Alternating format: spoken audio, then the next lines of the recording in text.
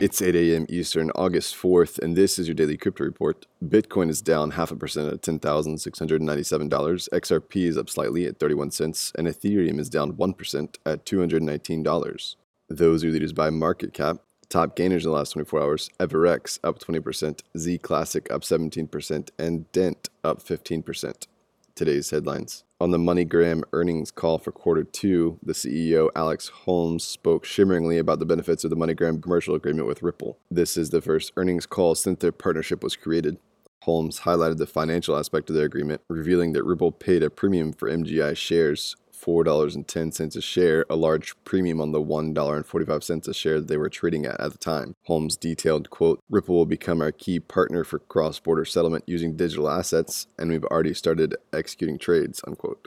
Above everything, MoneyGram expressed that using XRapid and XRP for cross-border settlements will, quote, "reduce working capital needs and have the potential to generate additional earnings and cash flow," unquote.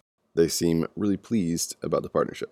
Well, South Korean Shinhan Financial Investment is looking to offer peer-to-peer stock lending on blockchain. With this new service, citizens will be able to borrow and lend securities directly with other individuals instead of going through an intermediary. This service will make it easier and cheaper for investors, with stock owners being able to earn fees and short sellers avoiding the larger fees that go along with using larger institutions.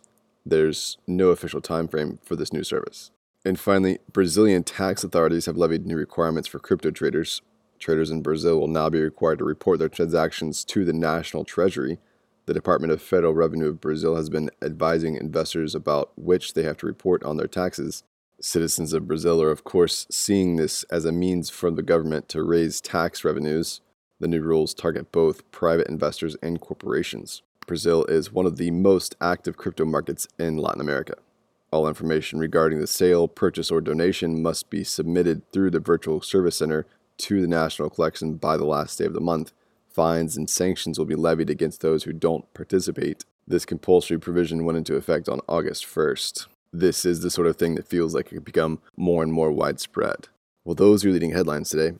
Visit us at dailycryptoreport.io for sources and links. Find us on social media, add us to your Alexa Flash Briefing, and listen to us everywhere else you podcast under Daily Crypto Report.